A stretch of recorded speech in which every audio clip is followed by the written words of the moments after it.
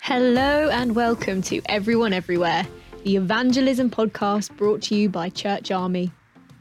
Today we're talking with Andrina and V about the Black Lives Matter movement and why, as Christians, it's important for us to engage with conversations about racism and take action too. Andrina and V are both Black women who are part of Church Army's community, and we are so grateful that they are up for having this conversation with me, Hannah, and with you, our podcast listeners. As I said, I'm Hannah, and I'm joined by Chris, and this is Everyone Everywhere, part 1 of our Black Lives Matter episodes.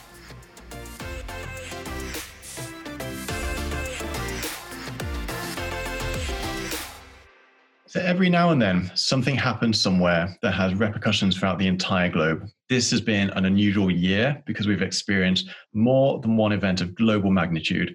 First, coronavirus hit the world in January, but in the midst of a worldwide pandemic, what a time for a call to mass mobilization on such an important issue like race.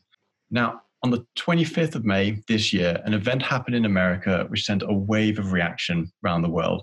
And in many ways, seeing that incident with George Floyd on camera was an eye-opener for a lot of people, a lot of white people, and everyone, myself included, has to be honest with ourselves about where white privilege has played a part in our lives, and where that maybe has been sitting in our blind spot. And Church Army, as an organization known for being unconditional, wants to be at the forefront of that. So we're stoked to have Andrina Palmer and V Pinto on the show with us today, who are going to share some of their personal experiences of race and being Black in Christian ministry. Before we dive into that chat with V and Andrina, we just wanted to say a few things. Some of you may have seen pictures of Hannah and I on social media or Church Army emails or met us in real life. But for those of you who haven't, both Hannah and I are white. This means our experiences are obviously different from V and Andrina's, but this is also why we thought it was so important to chat to Andrina and V and hear their perspective of being Black and Christian. Everyone Everywhere has a range of listeners. We know that some of you are old and wise, some of you are young and bright, different genders, all located around the UK and Ireland and maybe even further. Something we can't find out from our podcast stats and analytics, obviously, is race. But undoubtedly, we hope there are also a range of people from different ethnicities listening. So on with the episode. Now we're still Zooming our podcasts. We're not back in the studio. So Andrina, starting with you, why don't you just tell us who you are, where you're Zooming from today and what you do? So I'm Andrina Palmer. I am in Hackney in East London. It is a beautiful sunny day and I am the pioneer evangelist for the Hackney Centre of Mission. Amazing. It's so good to have you with us digitally. It actually seems like an age ago that I came to visit you in Hackney, and it was only really at the end of last year. Yes, but fond memories of that time. Very fond memories. And V, who are you? What do you do? And where are you coming from today? Yes, thank you, Chris. So my name is Vanessa, but I'm also known as V, and I'm currently training with Church Army, and I work as Intercultural Pioneer Minister in Leicester Diocese. But at the moment, as we speak, I'm actually in London with family. Amazing. Well, it's great to have both of you on the show. And while we're talking about where we're calling from, I was a few minutes just before this set up on my house landing right by the stairs. But that was not really the best place for a podcast. There were kids running around, the door knocking, and every time someone goes up and down the stairs, it creaks. So I've moved down to somewhere a little bit quieter. I'm also in Sheffield. I'm up in my attic bedroom, hidden away from everyone. So mine's a bit quieter than Chris's location. But yeah, I've been chatting to V and Andrina a little bit already because we've been working on a couple of things to do with racism and the Black Lives Matter movement. So I just wanted to share with you before we get into chatting with those guys about those things that we've made, because I'm really excited about them. So Andrina has written an absolutely wonderful blog on her experience of racism and Christian ministry. It is a really insightful and honest account of her experience, and I think it's just so important to hear voices like Andrina's. So I would encourage you to check that out at churcharmy.org/blog. We've also, Andrina and I, been working on a video. We wanted to share a bit of their experiences of racism, but in a kind of more creative way. So we're just going to hear a clip from that now. I like braids. Sometimes I wear a wig, I wear a weave. Sometimes I have Ghana braids. But whatever I do, you can't touch my hair.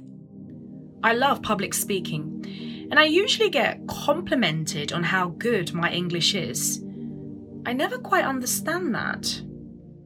So yeah, personally, I think this is a fantastically challenging piece, putting together starkly their experiences of racism with who they are. I'd suggest you go and watch the full version, which we will put the link in our show notes.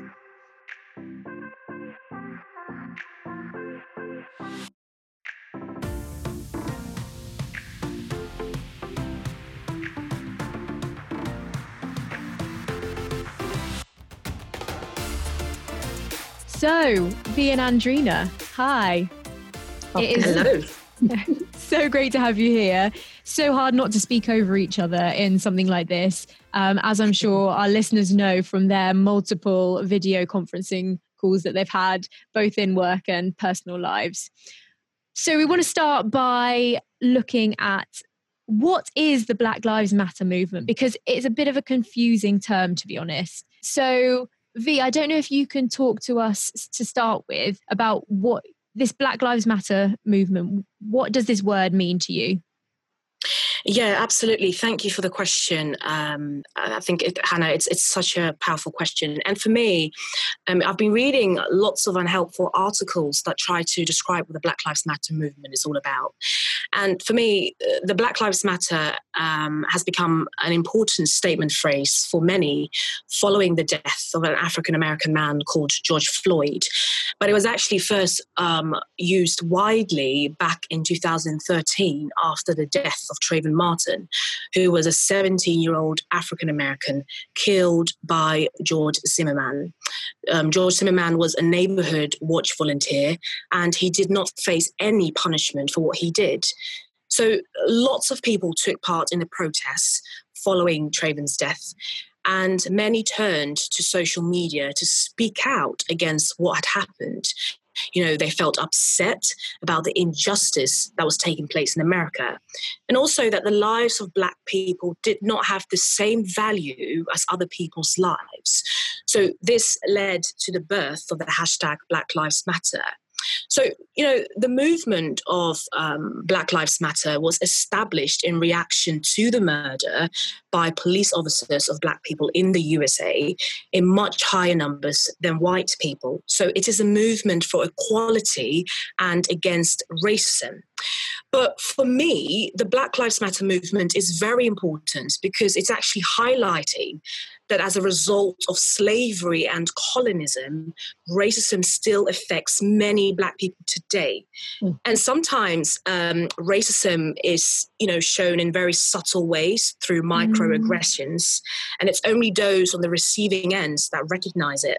So for me, the Black Lives Matter movement is also very important because it's highlighting to society that Black people are just as valuable and important, and we need to celebrate the voices of Black people and learn from them. Absolutely. Thank you, V. That's really actually helpful to hear that background as well, not just how it is today, what's happening now, but to know where that phrase came from. Andrina, I don't know if you have anything to add about how you see the movement.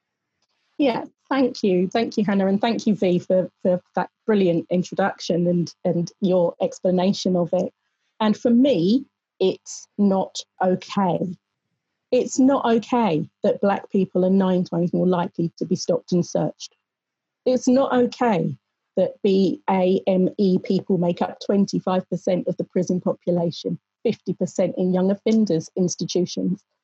It's not okay that Black people are twice as likely to die in police custody, more likely to have type 2 diabetes. Black men are more likely to have prostate cancer. Young Black men are 6 times more likely than white men to be sectioned for compulsory treatment under the Mental Health Act. And this is all in the current context of a global pandemic where Black people are 4 times more likely to die. I'm really hoping that this will be a movement and not just a moment. And I'm so grateful that Church Army has given us the space and time and the encouragement to speak this out. This is our truth. And many of us, I'm sure V would agree, we've been quiet for far too long. I love that phrase, that is saying that this is a movement and not a moment. I think that is crucial for change to happen, really. But I'm also aware that there are a lot of people saying that they think the slogan ought to be all lives matter. And I think it's quite frustrating actually hearing that. But also I think a lot of people don't understand why that is a problem. So I was wondering if one of you could talk to us about why using the phrase all lives matter is an issue. I saw a great banner which says, yes, all lives matter, but we're focused on the Black ones right now, okay? And I think it's really important to recognise that Black Lives Matter is not saying that white lives don't matter. And saying all lives matter is detracting from my concerns about structural racism and the racist violence that we saw in the USA and also in the UK we are seeing more of at the moment. Absolutely. I think a really important cartoon that I saw that helped explain this, it was talking about how someone's house was on fire and their neighbour said, "Why is the fire brigade not coming to me? Doesn't my house matter?" And the cartoon goes on to say, well, yes, of course your house matters, but your house isn't on fire. That's why the fire brigade is coming to the house that's on fire. And I think that was, for me, a really helpful way to explain it. V, did you want to add anything to that? Yes, it's actually very frustrating when I hear people say, well, all lives matter. Because, yes, I do believe that all lives matter, but the issue is that white lives have always seemed to matter more. And a really helpful analogy that I always like to draw on is the parable of the lost sheep in Luke 15. So I particularly love verse 4, which says this: "Which one of you, having 100 sheep and losing one of them, does not leave the 99 in the wilderness and go after the one that is lost until he finds it?" And so most of us are familiar with this parable, you know, how Christ is the great shepherd and he will leave the 99 in order to find the one sheep who is lost. Now, this does not mean that Christ does not care for the other 99. Christ cares for all of the sheep.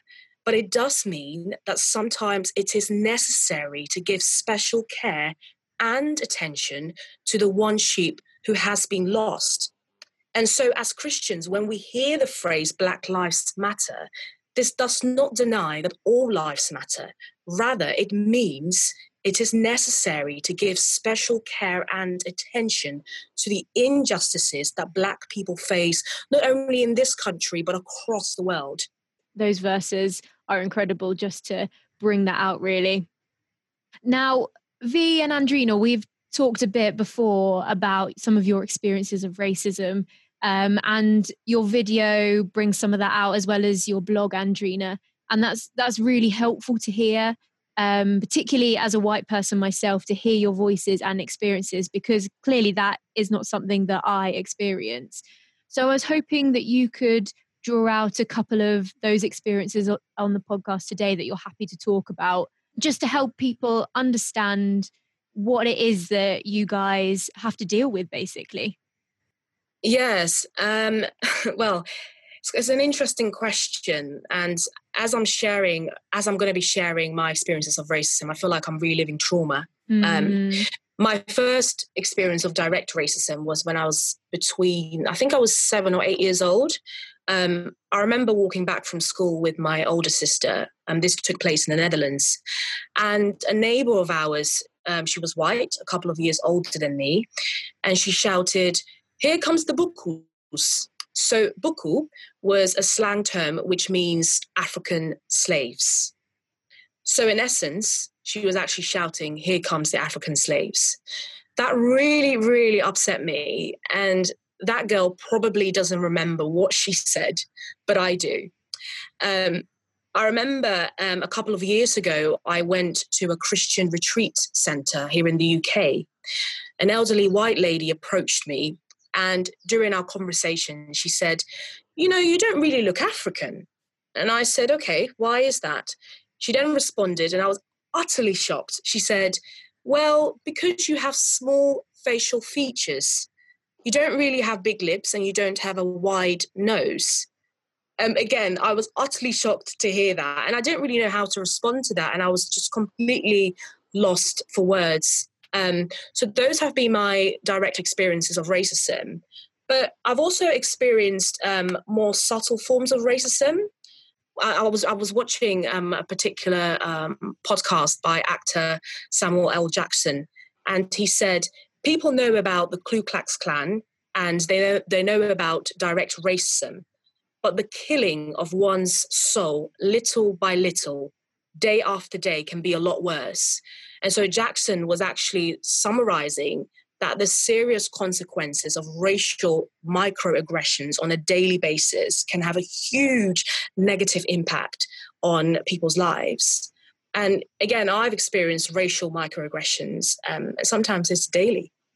I think, unfortunately, whenever I've spoken to people of colour, hearing that is a common thing, those microaggressions that chip away, and it's just not okay. And Andrina, you've had similar experiences, haven't you? Yeah, well, being called the N-word is one thing, but the microaggressions, the stereotypes and the ignorant comments do worry. And some of the things that I've experienced in my childhood, in my teens, possibly in my 20s, could have been seen as normal and banter, but now they're seen as inappropriate. I mean, I have seen people show surprise when I've told them that my parents were married. And yes, I do have a dad. I remember someone describing me as black as the ace of spades, but then added to the description, "Oh, but she is lovely."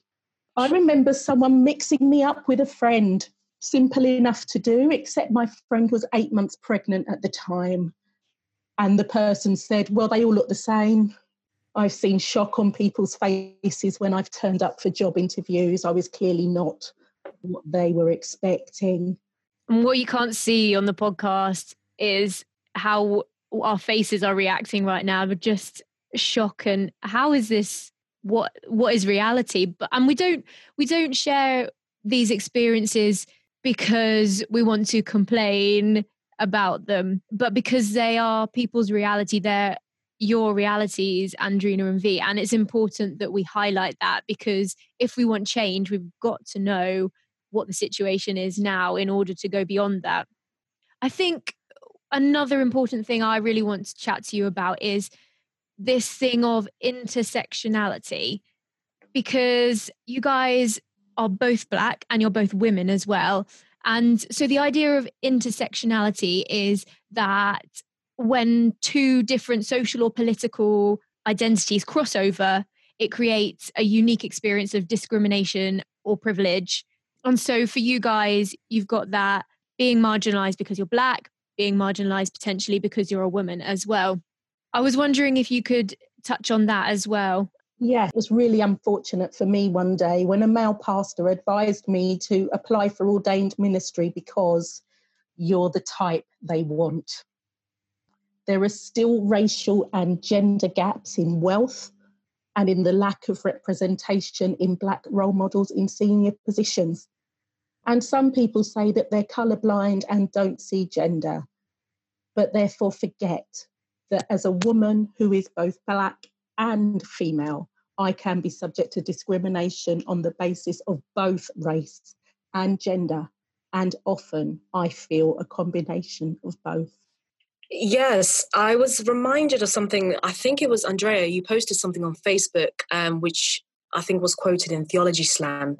And what you had shared was really powerful. It was a quote which said, "As a Black woman in ministry, I am often invited to the table.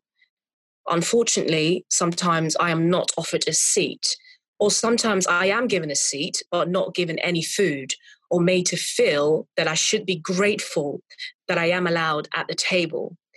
And when I read that, I thought, wow, this is powerful. And if there is an invisible demographic, a group of people who are most likely to be ignored to help shape the culture of the church, but even in the wider society, it is Black women.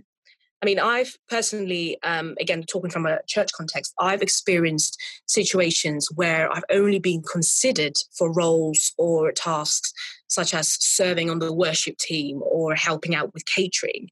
And I mean, there's nothing wrong with those roles and those tasks, but it is sad to notice the lack of leadership opportunities made available to Black women. And this is why I was so thrilled when I saw Bishop Rose, who was appointed as the Church of England's first ever female Black bishop.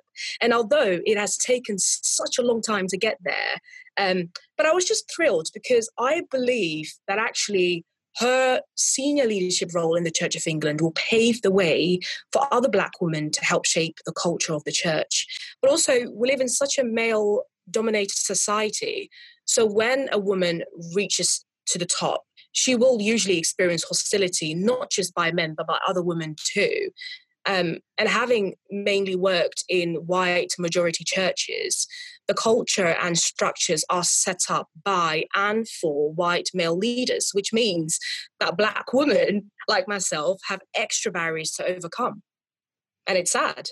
And I think that's important to talk about, because one of the barriers I hear people of colour talking about is that you don't have often people to look up to, people who've already paved the way. And that means that either it feels like you couldn't make it, or you're going to have to be the one that does that really hard task of pushing through to get to that place, which as a pioneer into something is always the most difficult. So I was just wondering, do you feel that being Black impacts your role as an evangelist? I should hope not, because evangelists should come in all colours, all creeds and all nationalities, because we are going out to the whole world. The Great Commission in Matthew 28 gives us the authority from Jesus: go and make disciples of all nations, baptising them in the name of the Father and of the Son and of the Holy Spirit. However, we will still have to consider where we go, whether we'll be made welcome, and whether we can make a difference in that community there as Black female evangelists. I feel different about this now that I'm in my 40s than I did when I was in my 20s, because reality shows me that no matter what I do, for some people, I am still a foreigner. Yeah, it's a very interesting question. And I was just thinking about my own experiences as a Black young female evangelist. And I think for me, because I have experienced, hostility from people. So when I am engaging with people from a Black, Asian, minority, ethnic background, I feel really drawn towards them because I sort of feel like I understand some of the experiences that they go through. So when I'm presenting the gospel, presenting Jesus to them, I try to do it from the lenses of those on the margins. But also, I've also noticed, I remember when I went to Kosovo in 2015 and went to share a gospel message, and I experienced lots of hostility, and there were just barriers. People would just not interact with me. Some of the kids would call me kaka, which means poo face. And it was a horrific experience. And yes, although, we shouldn't, because we are evangelists, it should come in all colours, shades and sizes. But the reality is Black people, especially, for those who are evangelists, they do experience that hostility. So I think we could have this conversation and leave it here feeling a little bit sad about the state of the world, which I think we need to acknowledge, that it's not how we want it to be. But I think that you guys both share with me a hope for change. And I think some of what's happened recently with people paying more attention to what's going on and the reality of racism is a really hopeful sign. And again, like you said at the start, Andrina, that thing of it being a movement, not a moment. Do you think it's important that the church engages with Black Lives Matter? I think I know what answer you're going to say. Like everyone who was ever born, we are all created in the image of God. And that's Genesis 1:27. And that's why Black Lives Matter is so important, regardless of what you look like. On the 8th of June, the Archbishop of Canterbury said in a video on Twitter, the racism that people in this country experience is horrifying. The church has failed here and still does. And it's clear what Jesus commands us to do, repent and take action. And later in June, the Church of England apologised with shame in the role of the church in the trade in human beings. Previous Archbishop of Canterbury, Rowan Williams, says, to speak here of repentance and apology is not words alone. It is part of our witness to the gospel, to a world that needs to hear that the past must be faced and healed and cannot be ignored. We need the church to acknowledge there was a history, but we are called to love and serve people. And that's what we should be doing. And I don't see those comments as kind of depressing or sad ones. I actually see them as signs of hope, because acknowledging where we've failed is a good step forward. It's not everything, but it is a good step forward. V, what about you? What do you feel on the church engaging with Black Lives Matter? Well, I want to start off by saying I was having a couple of conversations with people, Christians from different churches, and someone said, "Oh, I'm tired of hearing about racism." And then I responded by saying, well, imagine how tired people are of experiencing it. And absolutely, it's important that the church actively engages with, the Black Lives Matter movement. Because if we truly profess to be friends and followers of Jesus, then we must learn from our Lord Jesus, who opposed the racial distinctions.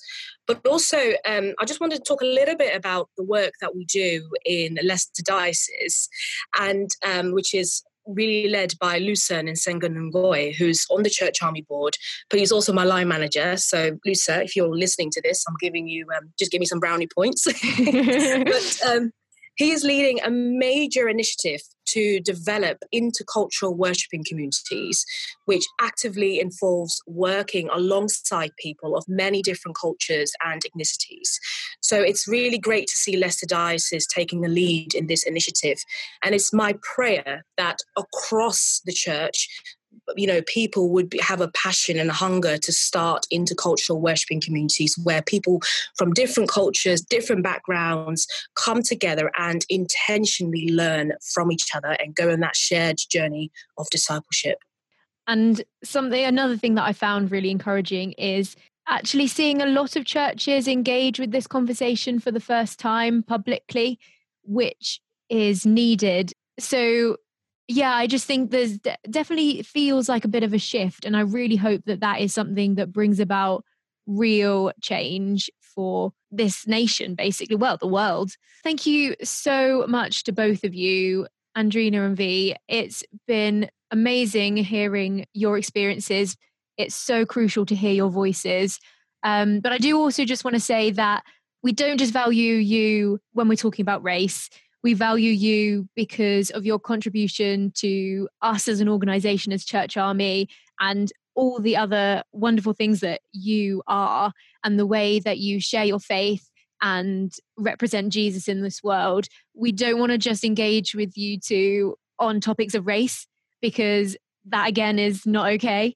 You have so much more to give than that. So we really do value both of you. And I know that it's a vulnerable thing to talk about racism. Like you said, V, you're bringing up past trauma. So again, thank you so much for your bravery and willingness to do that.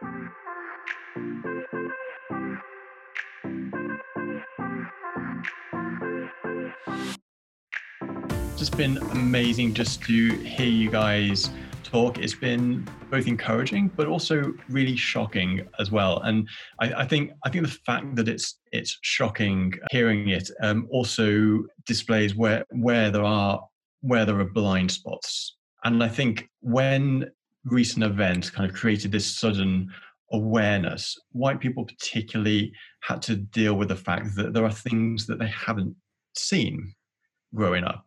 And there's certainly no one I know who would say, I'm racist or I have a prejudice. But I think when they start to look at where they've come from and the fact that they enjoy certain privileges that they haven't even realized, I think these conversations just create a good platform for looking at that and challenging that.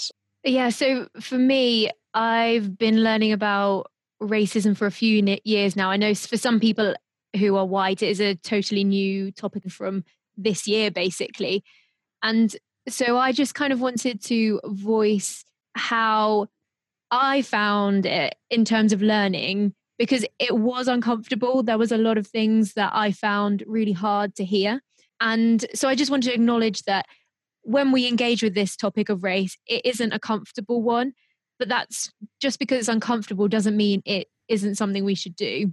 And I also know that probably throughout this podcast, chatting with V and Andrina, there's been a few phrases that some people might not be familiar with, like white privilege. And so if you don't know what these words mean, I would just really encourage you to have a Google and get some books, have a read. For me, that was really crucial to understand the history, understand concepts that I'd never looked into before. And this isn't the end of our conversation either. It's actually just the first part.